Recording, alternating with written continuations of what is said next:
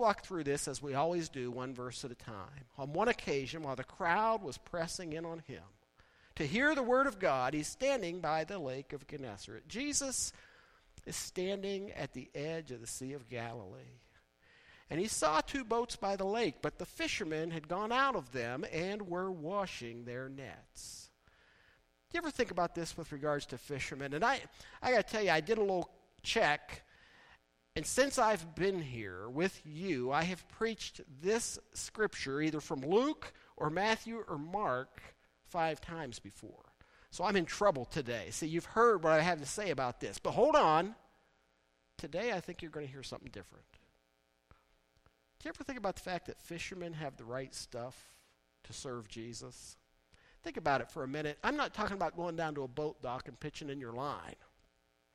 I'm talking about expending what it takes to go out onto a sea and to fish. It takes courage to do that, to get in a boat like that. It also takes a lot of patience. And we know that because when Peter and James and John and their associates went out the night before to fish, they caught nothing. We know that from the story. It also takes a lot of determination because if you've ever fished, you know that you have plenty of nights where you take nothing. But it also takes a certain amount of faith and maybe even hope before faith that tomorrow night's going to be better than last night. Because I can tell you, and I think it's true for most of us here today, if I have fished all night and caught nothing, the next morning I am not going to be washing my nets to get them ready for the next night to go fishing. I'm going to go down to the marketplace and I'm going to sell those rascals, and I am going to become a gardener or something else where I can do something other than be out on a boat in the middle of nowhere with all that courage, determination, and no fish. But Peter and James and John, they're washing their fish nets because they've got to go back out the next night. They're not going to quit. So here's Jesus. He sees these fishermen, and they're washing their nets. Peter's listening when he goes back out onto the water with Jesus, and I'm getting a little bit ahead of myself in the verses here. He's listening. I want you to think about this. Peter is listening to a carpenter who probably knows absolutely nothing about fishing. And he's doing nothing that makes sense. Because Jesus is about to say, let's go back out. And it's morning. They fished all night. No one fished in the day. And if you know the story well, you know that in the middle of this story, Jesus is going to say, let's go out to the deep. Nobody fished in the deep. You fished all night, and you fished in the shallows. Peter is listening to a carpenter who knows nothing about what he's talking about. Or so Peter thinks. Getting into one of the boats, which was Simon's, Jesus asked him to put out a little from the land. And he sat down and taught the people from the boat. You ever been a captive audience to something? This week, early in the week, I was watching the news, and Nate called Janice on the phone. You ever been with somebody so long that you pretty much can look at each other and know what's being asked, and you can give a nod or a wink, and they know what you're answering and all that? But we haven't mastered that yet, and the story I'm about to tell you explains that. Nate calls, and he wants to know if Janice would take Emma on Saturday, yesterday, for a few hours.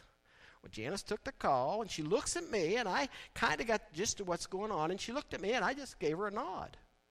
Because obviously what she was asking me was, did I care if she watched Emma on Saturday, right?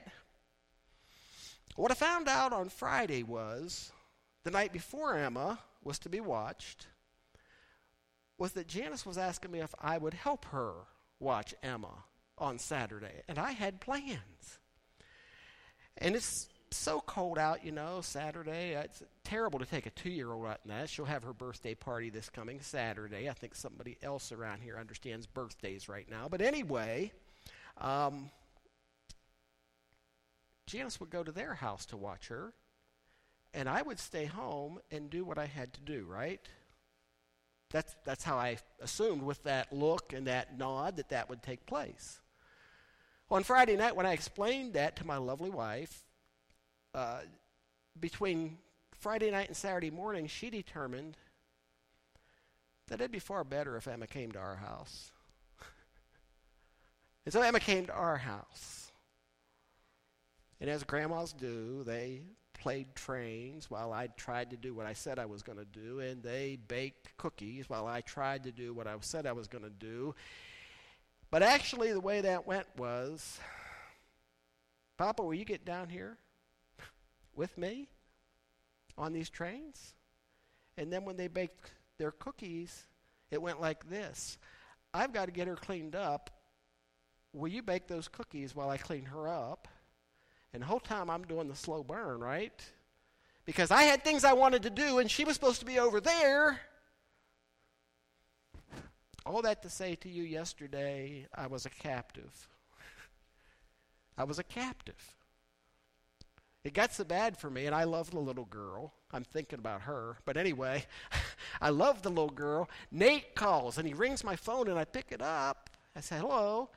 And he says, Dad, we were wondering if the two of you would mind keeping her a couple of more hours. We'd like to go out to eat.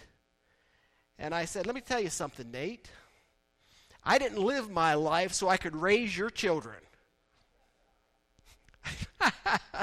I walk in the room with Janice and I say, hey, hon, they want to know if we'll keep their kid another couple hours. They've dumped her off, and here she is. She's our problem. I said, you talk to him.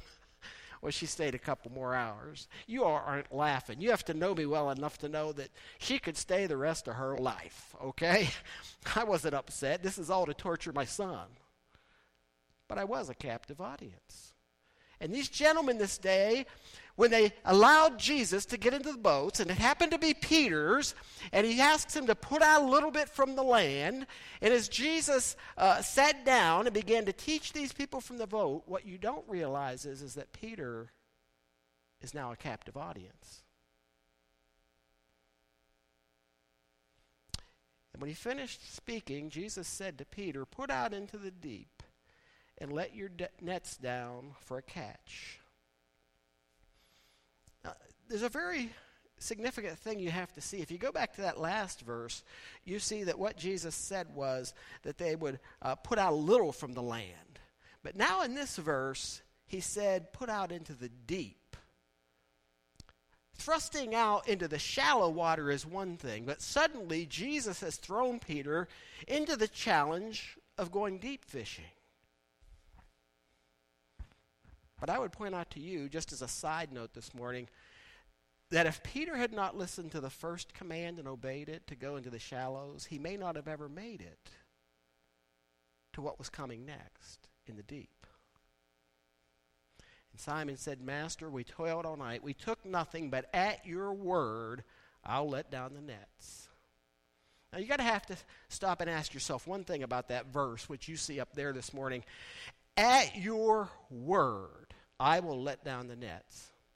Did you ever think about what experience had Peter had to motivate him to listen to Jesus, to let down his nets at the wrong time of day in the wrong place for any fisherman to go fishing? It is not time to fish. It's daytime. It's not nighttime. It's the deep water. It's not the shallows. But Peter says, at your word. In other words, I can trust it. Now, here's where you got to listen close today. I told you it's not going to be a sermon I've ever preached before. Have you ever wondered to yourself or thought about something like this? You may not have used the same language, but you may have thought these thoughts in some way or another. What's the difference between blind faith and blind hope? I'll give that a minute to sink in. What is the difference between blind faith and blind hope? I'll give you what my understanding of that is. We all have a taste of blind hope, I think. It's what we want. It's what we hope for. We want the best. It's things like this. I hope the stock market doesn't crash. I hope I don't slip on that ice. You always want, or you hope, for the best. No one would say, gee, I hope I get COVID, or gee, I hope I get cancer. You hope you never do, right? But there's no basis for that hope. You just hope that. You just naturally think you want the very best. And you hope that it works out that way. But blind faith is a little bit different. That's blind hope. Blind faith, on the other hand, it's a little not so different but the same. Blind faith has no basis. It has no history. Blind faith simply believes. Blind faith can't see the future, doesn't have a past. Blind faith simply believes in the moment. I'll give you an illustration of that. You remember doubting Thomas? It's in this book. It's in John. Doubting Thomas in John 20. Remember what he said? He said, the other disciples came and said, we've seen the Lord, he's risen and all that. And Thomas says, I won't believe unless I see him and put my hands into his side. What Thomas is saying is I have no experience of what you've experienced, and I am not going to put my faith in that and trust that unless I myself can experience that for myself. And then Jesus appears to him. And there's a single verse that really reveals the difference between blind hope and blind faith in that passage about Thomas. Because Jesus speaks and says these words to Thomas. Listen close. I'm going to stay with this for a few minutes because it's important. Jesus says to Thomas, have you believed because you've seen me? Blessed are those who have not seen and yet have believed. Jesus says to Thomas, you believe because you've seen me alive. It's not blind hope. It's not blind faith. It's just what's happening in the moment. But Jesus said something else there in John 20:29. He said, blessed are those who have not seen and yet have believed. Blessed are those that will have some kind of a blind faith. They'll have absolutely no experience with Jesus whatsoever, but will come to faith. I'll come back to this a little later on. Peter was neither blind hope or blind faith. Peter had experience with Jesus. Before this event that we're talking about today, I'm in Luke 5, verses 1 to 11. If you just go to the few verses before Luke 5, the ending of Luke 4, you'll find something out about Peter.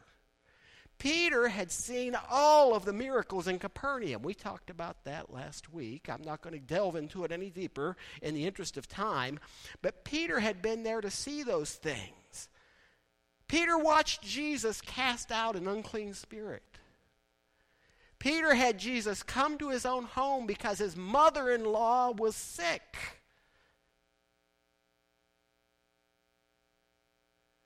Peter watched Jesus heal, according to the scripture, probably tens if not hundreds of people.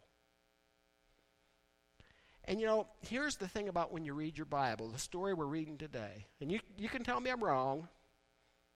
Don't jump up in the middle of the message to tell me afterwards. But you can tell me I'm wrong, but I think this is true. When we read our Bibles, we read with a belief that if Jesus is healing and the disciples are present, well, the disciples are big believers in Jesus, right? You'd be wrong. You'd be wrong. Because it's not right. Jesus comes and performs these miracles in Capernaum, particularly with Peter, according to Luke. By the way, you're going to say, well, but Matthew and Mark say, yeah, the story is there, but it's not the same story. Here in Luke, what Luke is telling us is that Peter has not yet come to a full faith in Jesus Christ. And he saw all that stuff that his Lord did. Well, actually, it wasn't his Lord at that point, was it? It was just this guy named Jesus. He had experienced it all. And so, look at the verse again. At your word, I saw what you did with my mother-in-law. I saw what you did when you healed all those people. I saw what you did when you cast that demon out of that man. I saw all of that. So Peter has this basis, this groundwork that's been laid in his life to understand that if Jesus speaks, it might ought to be something that should be considered. And when they had done this, they enclosed a large number of fish, and their nets were breaking. They signaled to their partners in the other boat to come to help them. And they came and filled both the boats so that they both began to sink. I'm just going to stop for a minute and say something to you, which really isn't part of this message. I probably shouldn't say it, but I thought about it in getting this message ready that I want to say to you. Isn't it funny how people deal with success?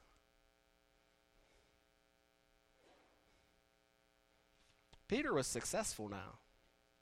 I mean, he's fished all night, and he's caught nothing. Jesus enters the picture, and he's got fish. And you know what most people's tendency is to do? Most people's tendency is to say, I got it, I made it, it's all mine, there's none for you. And when that happens, what happens is your boat sinks. I want you to look at what Peter and James and John did. They invited their partners in the other boat, not just James and John, the other people that were helping lift those nets and clean those nets and do all that work. You come over and help us. They shared in it. And church, in your personal life, in your church's life, you have to make a decision. And the decision is this. You are either going to be a reservoir for God's blessing. You are going to be a savings account for God's blessing. You are going to be a storage barn for God's blessing. Or you're going to be a conduit. And you're going to take what he's done for you and you're going to choose intentionally to say, I need to share this with other people. Are you with me? Do you see where I'm at?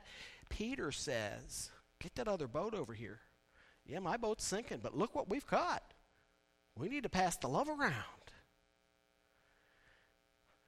When Simon Peter saw it, he fell down at Jesus' knees and he said, depart from me, for I am a sinful man, O Lord. I have a simple sentence for this. And last week I kept telling you I haven't started preaching yet. I haven't started preaching yet, and it's 10:55. We'll get there. I just have a simple sentence for this verse. When Simon Peter saw it, he fell down at Jesus' knees. He said, depart from me, for I'm a sinful man, O Lord. If you have a real experience of Christ's power in your life for yourself, it should always drive you to repentance. It should always drive you to see who he is and who you are. Peter said it this way, depart from me, for I am a sinful man. For he and all who were with him were astonished at the catch of fish that they had taken. And so also were James and John, and the sons of Zebedee. They were sons of Zebedee who were partners with Simon. And Jesus said to Simon, don't be afraid. From now on you'll be catching men. And when they had brought their boats to land, they left everything and followed him. Now, if you've ever read this passage before, you have, everybody here has, or you've heard it told in Sunday school, what we so easily assume is that for those people who were on the shore, remember how this started? Jesus steps into Peter's boat, says, take me out a little bit. The crowds are so great, I can't. And they'd take him out there. They did that for several reasons. The crowds were great, but also he could project, have a little bit of volume there with his voice. Take me out a little bit, and I'm going to preach to these folks. That's exactly what he does. It says he sits down, and he began to preach to them. So we read that, and we so easily assume that the story is about that crowd, that the life-altering change that's going to take place is in that crowd up there on the seashore, that something is going to happen to them as they sat there and listened to what Jesus had to say. I mean, you've just listened to the greatest teacher of the day preach the best sermon that you've ever heard from a boat. You listen to it, you watch it, something's got to happen. And that's probably a good assumption, but I'm going to just suggest to you it may not be a right assumption. What if we're wrong? What if we're misleading ourselves into believing that the story is about the people on the shore? What if it's not about that crowd on the shore at all? What if John wrote it down maybe for you and me instead of for them? Or what if Jesus preached that sermon knowing it was going to affect somebody on the boat more than it was going to affect the people on the shore? Because I'm going to guarantee you something that I have learned in those 37 years of preaching in local churches. In all likelihood, in all likelihood, not everyone was listening to Jesus. They had places to be and people to see. They were just like us. Had to go buy that piece of ground right there, but they may not necessarily been there for the same reason that the crowd was. If that thought's different for you this morning than what you expected, keep in mind they're just people like us. You know, I've preached in churches before. First little church I had, a little gentleman who was a sound, good, genuine Christian man. But when I stepped up to the pulpit, that man fell asleep like clockwork. I've preached in churches where two people sat and read the Canton Repository through the whole message. And if you'd have asked them what did he say, I guarantee you they wouldn't know. I have preached in churches before where when I stepped up to the pulpit, people stepped out into the hall. I have preached here, where while I'm preaching, some of you were out in the hall or down in a corner and chatting about what you thought and how it needs to get fixed. And you know it's so. But some in that crowd stopped and some didn't. Some stopped for just 5 minutes, then kept on going. Some came late and stopped and listened. Some arrived halfway through the message and left before it ended. I'm not sure that crowd was everything that we think they were. I don't believe they were sitting on the edge of their seat waiting for the next word that Jesus had to say. Many of them probably didn't even know who he was, and they couldn't give him more than 3 minutes of their time because that was going to affect their workday to the point that their family might not eat. It was that bad. But somebody there did have experience, and somebody there was going to have to listen because Peter had been in Capernaum when Jesus did all those miracles. And Peter has allowed Jesus to step into his boat. He went out to the shallow, and then he went out to the deep. And Peter, though I suspect he continued to throw those nets and to pull them back in the whole time, I believe Peter heard every syllable. Did you ever go to church and you know, if you were ever a kid or you had kids or you've been around kids in church, you'll see the kid that's sitting there who's old enough to be listening, and they got crayons or they got an offering envelope or they did whatever, and they're writing on the back of the thing, and their mom or the usher, oh, heaven forbid, you know, if that happens, hospitality, right? But somebody comes along and says, you need to listen here. The reason I have a problem with that is because I almost guarantee you the kid with the crayon, the kid with the offering envelope, and the pen writing on the back of it is probably listening more than most adults. Peter heard every word. But Peter was not yet committed to Jesus. He'd walked with Jesus. He'd seen what Jesus did. He'd fished all night. He knew what it was like to not know who Jesus was. He knew what it was like to live a life without catching any fish, to not see anything great for the results of a lifetime of fishing. And he experienced in a microcosm what it was like to fish all night and to not even bring up a minnow. But on this day, Peter's held captive. Jesus is in his boat. And as he threw that net and pulled it back in, I think Peter was paying attention. He was going on with his life, yes. Doing all that he'd ever done, yes. But he was a captive audience. And as he listened, I think he learned. And as he lived, I think he learned. And as he learned, he experienced new things. Things like, Jesus just cast that sermon out of that guy. That's kind of interesting. This guy took care of my mother-in-law. Well, you look at what he's doing here. That guy was blind. That guy couldn't walk. That guy couldn't see. What's going on in my world right now? But on this day, in his boat, as he listened, as he paid attention, guess what happened? The nets that had spent 12 hours being empty were now overflowing. And when Peter experienced that, Remember what he said? Depart from me, Lord, for I'm a sinful man. He had an experience that moved him to repent, to not only acknowledge who he was, but hear what he said on the end of that phrase. Depart from me, I'm a sinful man, Lord. To not only acknowledge who he was. Did you catch what happened there? I hope you're catching this. Depart from me, I'm a sinful man. But that single word on the end of that, you got to catch that. Scripture tells us that not only Peter but the other disciples were astonished at what had happened. Peter acknowledges his own sin, but he calls Jesus Lord. And that's going to bring me to my bottom line.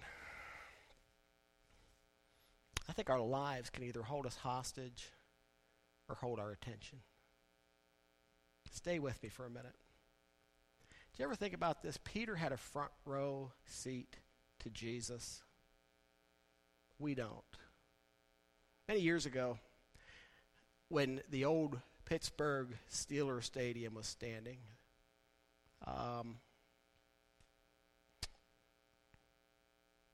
you know, that is Mecca, right? My wife and I went over there after church on a Sunday. We were much younger. Must have been just before we had Ariel. On a whim, we went over there to see the Steelers play the New York Jets. Didn't have a ticket, and we get a scalper, right? And I'm scared to death because I'm the preacher at the Midvale Church, and, you know, I've got to hold this image for them that I'm a good person. Here I am scalping tickets out on the streets of Pittsburgh, right? And this guy comes up to me, and suddenly I could see that he was an undercover cop. You know, I'm going to jail now. So he's trying to sell me 2 tickets, and I'm like, well, how do I know those tickets are real? And he says, are you kidding me? I said, no, I want to know if tickets. Show them to me. He showed them to me. I don't believe you. And he says, I don't believe you. And at the time, every seat in Pittsburgh Stadium was $25. Now, if you know anything, scalpers are going to make a few bucks, right? And it's getting close to kickoff. As a matter of fact, as we're having this conversation, we heard him singing the national anthem. But anyway, I'm going back and forth. Finally, Janice looks at me and she says, I don't believe you. I said, well, how do I know? And there's this family walking by, and I said to them, can I see your tickets? And they're like, oh, you know, stay away from us. He starts telling me how good these tickets are. These are right behind the team. They're down in the front row. You can see everything that's going on right there and on the field. You're going to love it. Yeah, right. Who's going to sell those to me? I dished out exactly what those tickets were worth, $25 a piece. We walked in that stadium. You know, we were right down in the front row. We were right behind the team. We were watching everything that happened. Peter had lived his life up in the high seats. He had no idea about Jesus. And one day this Jesus comes to town and says, you want to go to Capernaum with me? Sure, I'll go to Capernaum with you. It's, you know, a few hours till we go have to fish. I'll go with you. He travels along with Jesus, and Jesus heals his mother-in-law, raises her up. He heals all these people. He does all this stuff. And suddenly Peter is moved from the peanut seats. Are you with me? At least halfway down the stadium. But on this day, Peter's brought down to the front row. Peter had failed as a fisherman, not just that night, many nights. Peter had his own personality as a person. Peter had family and friends that were unique to him. And Peter had suddenly had this experience of Jesus' miracles in Capernaum. Stay with me, because I think what I want you to see is that that's where God laid the groundwork. That's where God laid down the foundation for what was going to happen out there in the Sea of Galilee. All of that played into making Peter the person he was as he set out from the shore that day to take Jesus just into the shallows.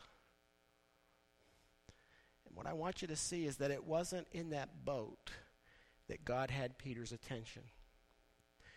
It was throughout Peter's life. Peter just didn't know it. Man, I've got this life where I got to go out and work like a dog all night, and then I wake up, I get up and I clean the nets, and I go back out when I wake up the next time, and this is not much of a life, but it's the life I know. Now he's got a wife and his mother-in-law, in this circumstance. And God's dealing with Peter. And suddenly, along the way, first he sees Jesus cast this demon out, He says, Then God starts fiddling a little bit closer to home. His mother-in-law. And then he does all this other stuff. God had Peter's attention whether Peter knew it or not. And you and I are the same way as Peter, church. We have a seat. We've got our own boat. We've got our own lives. You've got your families. You've got your work or the work you once had. You've got the circumstances you live in. And in all of that, I believe God's doing something. And it's not always seemingly good. You got to really grasp the hold of the book of Romans to understand how Jesus works in our life. All things work together for the good to them that love God and are called according to his purposes.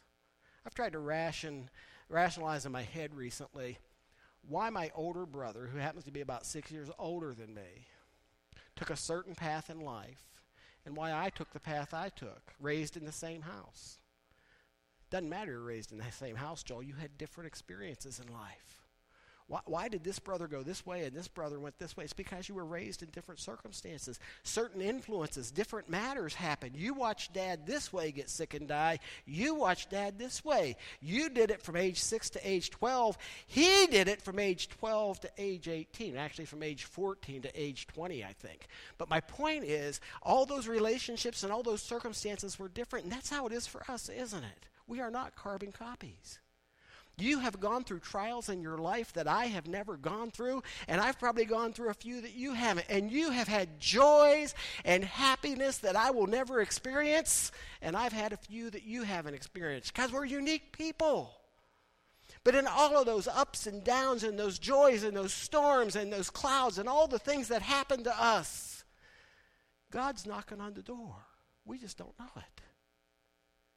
And one day God says, can I sit down in your boat just long enough to take a little walk with you? And at that point, you have to realize that really God has never chosen to hold you hostage, but he has really been trying to get your attention. One day you'll look back and you will say, how did I miss that? How did I fail to see when this happened? Or you will look back and you will say, now that I am right here, I can see where God was working right there. And it all makes sense now. That's when you're in the boat. And hopefully that's when you've pulled up the net.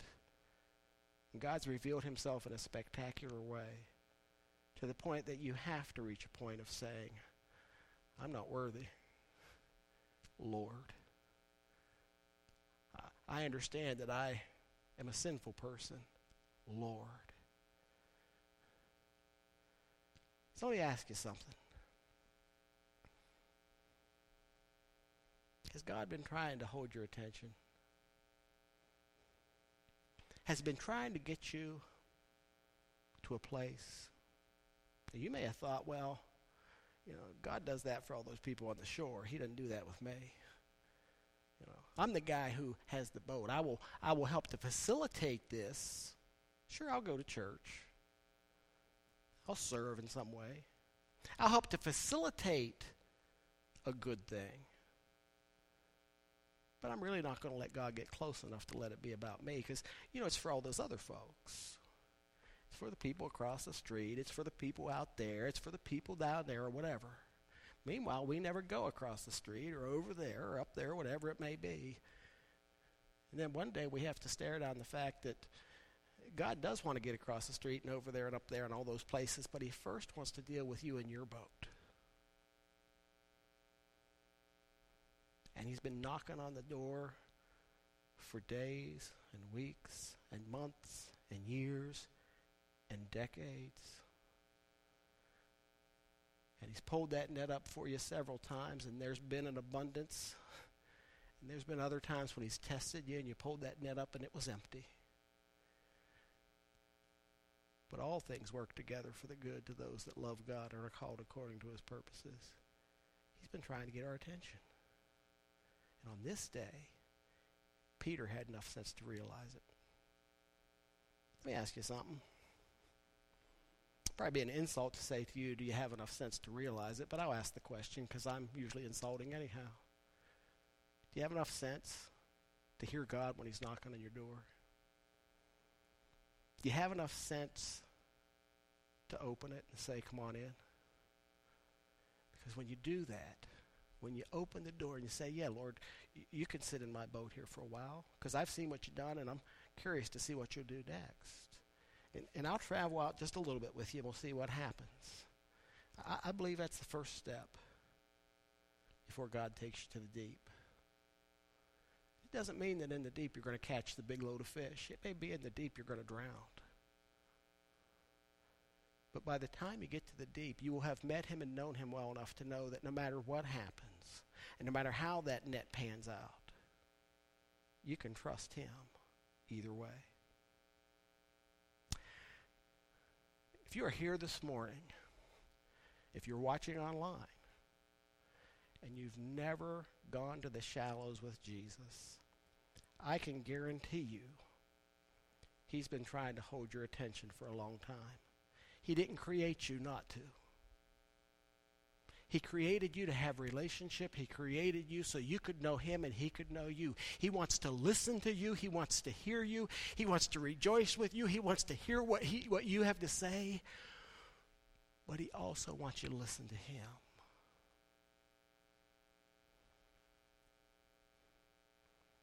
So he patiently waits.